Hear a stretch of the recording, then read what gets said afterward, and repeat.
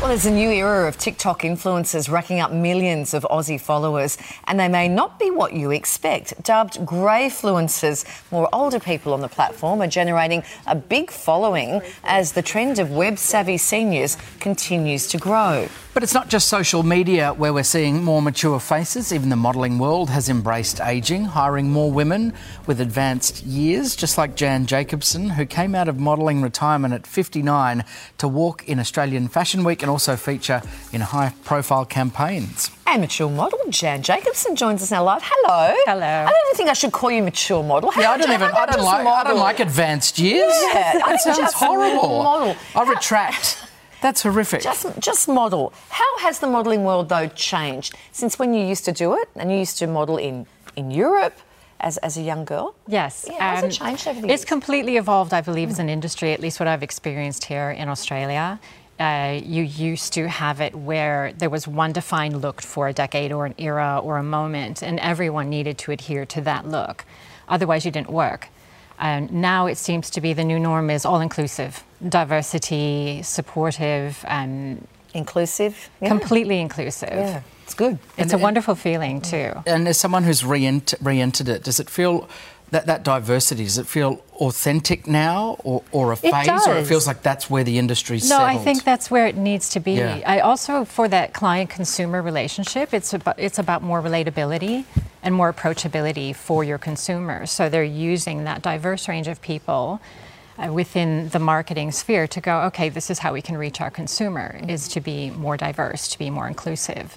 And it does feel very natural and very relaxed and very like everyone's working towards a common goal. Yeah. So we note the accent. So what's just a brief recap of your modelling career? Oh, goodness. Yeah. I am American. I'm originally from Chicago.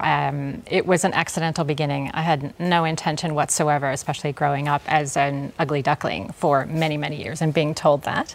It was a chance occurrence, a hair salon local that I used to get my hair cut at. She submitted some photos to a competition and won that and won a placement in a local agency and did some jobs on my lunch hours because I was working a full-time job, and then got scouted by a German agency and got hooked on the whole international career and off it went.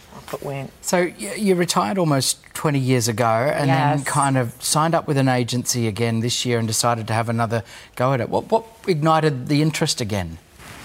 Seeing the industry change and evolve, seeing a lot of women that I had worked alongside in the 90s that were having their renaissance in the industry, doing campaigns, catwalk, adverts, and thinking like I loved the industry so much when I was in it, and I thought I really wanted to be a part of that again. Can I ask you even about the terminology around it now? Like, you know, we're saying things like mature age model. Yeah, greyfluencer. And greyfluencers. Like, even that, I love the greyfluencer, to be honest. Even that needs to change, doesn't it? Because it's like, again, it just feels like you're settling or trying to pigeonhole it. It doesn't quite feel right. It's very true. I mean, when you say that, we're all just models, we're all there, and we're all bringing our experiences to the table and our stories to the table, and everyone has something to contribute regardless of age. So what's happened now? So you were seeing this happening around you. You went, you know what? This is my industry. I'm actually good at this. You rang up a local agency called Chadwicks. Yes. And they said, come in. And they said, yeah, work for us. So what's happened since then?